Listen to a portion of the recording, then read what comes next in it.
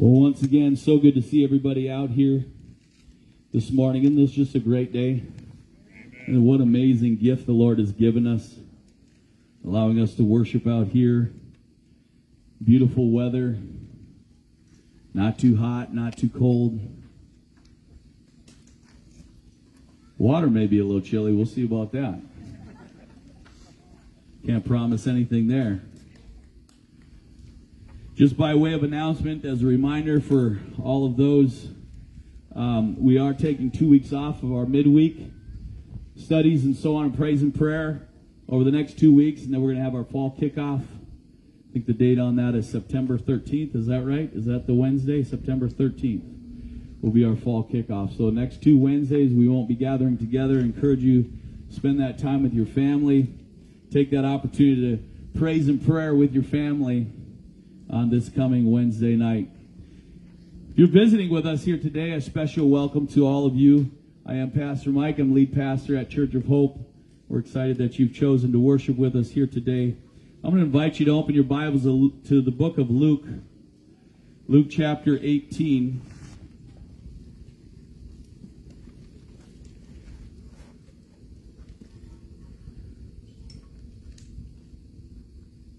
I want to focus on a passage of Scripture where Jesus was talking to a rich young ruler. And the rich young ruler came as what appeared to be a true seeker. He asked a very astounding question, a question that every single person on the planet should be asking. He asked the question, what do I need to do to inherit eternal life? What good thing do I need to do to inherit eternal life? This is a great question. Number one in your handout that you have with you here today is the call. It's interesting that this man would call Jesus a good teacher, and Jesus responded to that right away, and he says, why do you call me good? There's only one who's good, and that's God. 2 things that he was doing with that. Number one, he was affirming the fact that he truly was God. Secondly, he was confronting him with the reality that you don't know what's truly good. You think you know what's good, but you don't really know what good is according to God's standards. You compare yourselves with other people. You compare yourselves to what our culture today would say is truly good, and yet God is telling us you need to compare yourself to God, actually. You need to meet God's standards for that which is truly good. And Scripture is really clear about this. It says in Romans chapter 3 that there is none who does good, not even one. His understanding and his idea of his perspective on what was truly good was off. He thought that there could be somewhat of a blemish as long as your good deeds outweigh most of your bad deeds. As long as you try to do well and you try to do good, then certainly you're going to make it. And yet Jesus was confronting him with this reality that there is none good except for God, affirming again that he was truly God, but also bringing out this reality that all of us are sinners in need of a Savior. Do you believe that today? We're all sinners in need of a Savior. There's none righteous, no, not one. We've all sinned and fallen short of the glory of God. And so the call that's given to him here, which he highlights, where immediately he takes him to the 10 Commandments and he begins to show him God's standards. Show him what truly is necessary in order to inherit eternal life. But the reality is not one of us has ever kept the 10 Commandments perfectly. And so we're all guilty people. And at the end of this whole passage, he gives him this call. And here's the call. The call is this. This is the call that God is making to everyone. That he is God. That there's nothing greater than him. And it's a call to leave all else and follow Christ. Maybe you've never heard that before, because many times when the gospel is explained, it's promoted this way. Just pray a sinner's prayer. Just pray this prayer, and if you pray this prayer and you really mean it in your heart somehow, that something superstitiously happens, and you become a Christ follower. But if you study Scripture for any amount of time at all, You won't read, and now don't get me wrong here today. I think plenty of people have prayed a prayer to receive Christ, and they've received Christ. But I'm saying it's become a gimmick that is used so often, and yet you won't find it anywhere in Scripture. The Scripture doesn't talk about a sinner's prayer that somebody needs to pray in order to come to Christ. Here's how Scripture defines it. Leave all and follow Christ. You got to lay everything else aside and make Jesus the number one priority in your life, or you'll never enter the kingdom of heaven. He's worthy enough that everything else. If this guy happened to be wealthy, Jesus says, you want to come follow me? Go sell everything you have, give to the poor, and come follow me. You'll have great treasure in heaven. And the man was unwilling to do that. He was sorrowful because it said he had great wealth. And you know what the problem was? Wealth was his God. Wealth was his God. And Jesus will never receive that kind of worship. Jesus will only receive the worship where he is number one on the throne and is being followed that way. And you see this throughout the Gospels, as Jesus would call people and say, you come and follow me. And it was interesting, they would leave everything and go and follow Christ. This is a call, this is the biblical call that is given to us. Repent of all of your sins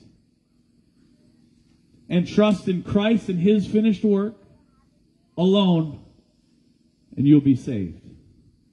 That's the call that's given. Well, the disciples hear about this, and they're scratching their heads because Jesus says something interesting right after this man walks away sorrowful because he had much wealth, and he wasn't willing to lay down his wealth to in place of Christ. And so he walks away sorrowful. And Jesus makes a statement, how hard it is, how difficult it is for those who trust in riches to come into the kingdom of God. He says, in fact, it would be easier for a camel, imagine with me, Jesus' analogy that he gives here. He says, in fact, it would be easier for a camel to go through the eye of a needle than for a rich man to come into the kingdom of God. Immediately the disciples are like, what in the world? If the rich people can't get into the kingdom of God, then who can get in? Who then can be saved? That's the question that they ask. Who then can be saved? Well, number 2 in your handout, I love that Jesus answers that question. If you look at verse 24, when Jesus saw that he became very sorrowful, he said, how hard it is for those who have riches to enter the kingdom of God, for it is easier for a camel to go through the eye of a needle than for a rich man to enter the kingdom of God. And those who heard it then said, well, who can be saved? And he said, the things that are impossible with men are, help me out, church, possible with God. It was supposed to be an impossibility. It was set up that way so that we would see it as the impossibility that it truly is. Who then can be saved? That is a great question. And I want to let you in on something here today. The second point in our handout is the miracle. It would be impossible for any single person to ever be saved. Humanly speaking, there's not one person on the planet that would be saved if it depended upon us. Not one person who would be allowed in. Why? Because no one has ever met the criteria that is needed in relation to the law of God and the commands of God. No one has ever kept that perfectly. Well, there was one who did, and his name was Jesus Christ. He's painting this picture here so that we would see the impossibility, we'd feel the weight of the impossibility of ever coming to Christ on our own. He says, I know. Who then can be saved? Well, with man, it would be impossible. There's no one who's getting into the kingdom of God left to themselves. And friends, that's why there's only one true religion. There's only one way into the kingdom. There's only one way to the Father, and that's through Jesus Christ. Jesus said, I am the way, I am the truth, and I am the life. This is the only way to the Father. Unless one comes through me, Jesus says, they'll never enter the kingdom of God. Because lest to oneself, based on the question that's asked here, who then can be saved? The answer would be no one. It would be an impossibility. That's why all of the other world religions that are trying to find a way to God through many different schemes, many other plans, many other steps. Here's how we can know that they're false. And they'll never offer life. It's because that is impossible for man. But that which is impossible for man is possible with God. He has accomplished the work that needed to be accomplished so that all those who call upon His name can be saved, can be set free. Trusting in anything else is a false hope that will not produce eternal life. It's an absolute miracle that takes place. Salvation is a work of God. God draws a sinner to Himself, adopts them into His family, and then He makes them holy. He allows them to get a glimpse of the reality of how worthy He is, how worthy that He is, that we would leave all to follow Christ, that we would lay everything aside, saying, not begrudgingly, not thinking we're getting the raw end of the deal, but truly seeing Him as amazing and saying He's worth it all. I'll gladly lay aside all of the things that this world may have to offer that would get in the place of Christ, that would try to compete with the place that Christ deserves in my life. First place. To be at the center of absolutely everything. God opens up people's eyes so they see that as a tremendous privilege and a blessing. To be able to be a part of the kingdom of God and truly treasure Christ. Anyone who comes to God, let me say this here this morning, anyone who comes to God comes as a result of His mercy and grace that saves them. That's it. Anybody who comes to Christ based on His mercy, based on His grace, based on His kindness that draws them to Himself. It's a true miracle that takes place. That's why Scripture uses terms like new birth. That's a good one to ask people, by the way. A lot of times you might ask people if they're a Christian. Oh, I don't know if you've noticed, but most everybody thinks they're a Christian. Ask somebody if they've been born again. You experience the newness of life that only comes by the power of the Holy Spirit. Has He changed your nature? Has He given you a new nature? Born again. These are biblical terms that Scripture uses. And number 3 in your handout, the reward. When Jesus says that which is impossible with men is possible with God, then Peter says, see, we have left all to follow you. So He said to them, assuredly I say to you, there is no one. This is an incredible promise. What assurance Jesus is giving us here today to tell us that He is worth it all and that He's worthy of it all. Assuredly, I say to you, there is no one who has left house or parents or brother or wife or children for the sake of the kingdom of God. Whatever the cost may be, whatever it is that God would call you to leave behind, the cost is never too great. When it all boils down, it's not even a sacrifice. Who shall not receive many times more in this present time and in the age to come eternal life. That's God's promise. That was His promise to His apostles. He's saying, listen, I'm worth it. I'm worthy of it. In this life, you will experience me, and on into the next life, eternal life that will never ever cease. It'll never ever end. This is the promise. This is the hope. You may ask here today, what is eternal life? According to John 17, eternal life is knowing God, the Father, and His Son, whom His Father sent. Eternal life begins now when you come into relationship with Jesus Christ and you are born again and you are made new. Your past, present, future sins are all buried and covered by the blood of the Lamb. You stand before Jesus Christ now based upon His work, justified, cleansed.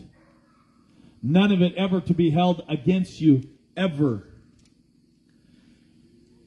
And the judge adopts you into His family, takes you home, and calls you His son and calls you His daughter.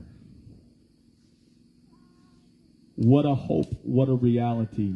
And you get to know Him.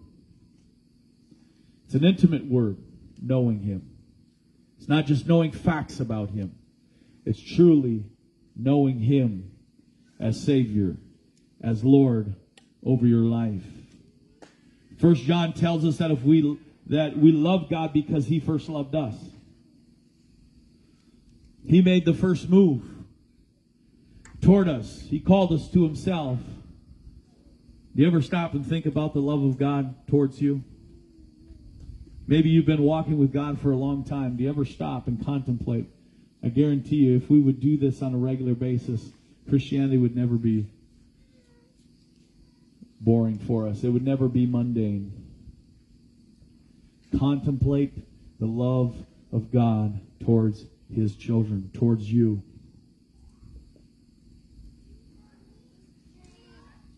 The Creator of the entire universe loves us. If you need help with this, read Romans chapter 8 and meditate on it. Read Ephesians chapter 3, where Paul is praying for the saints in Ephesus, and he's asking that God would show them the height, the depth, the length, to know the love of Christ that surpasses knowledge even. Loved by God.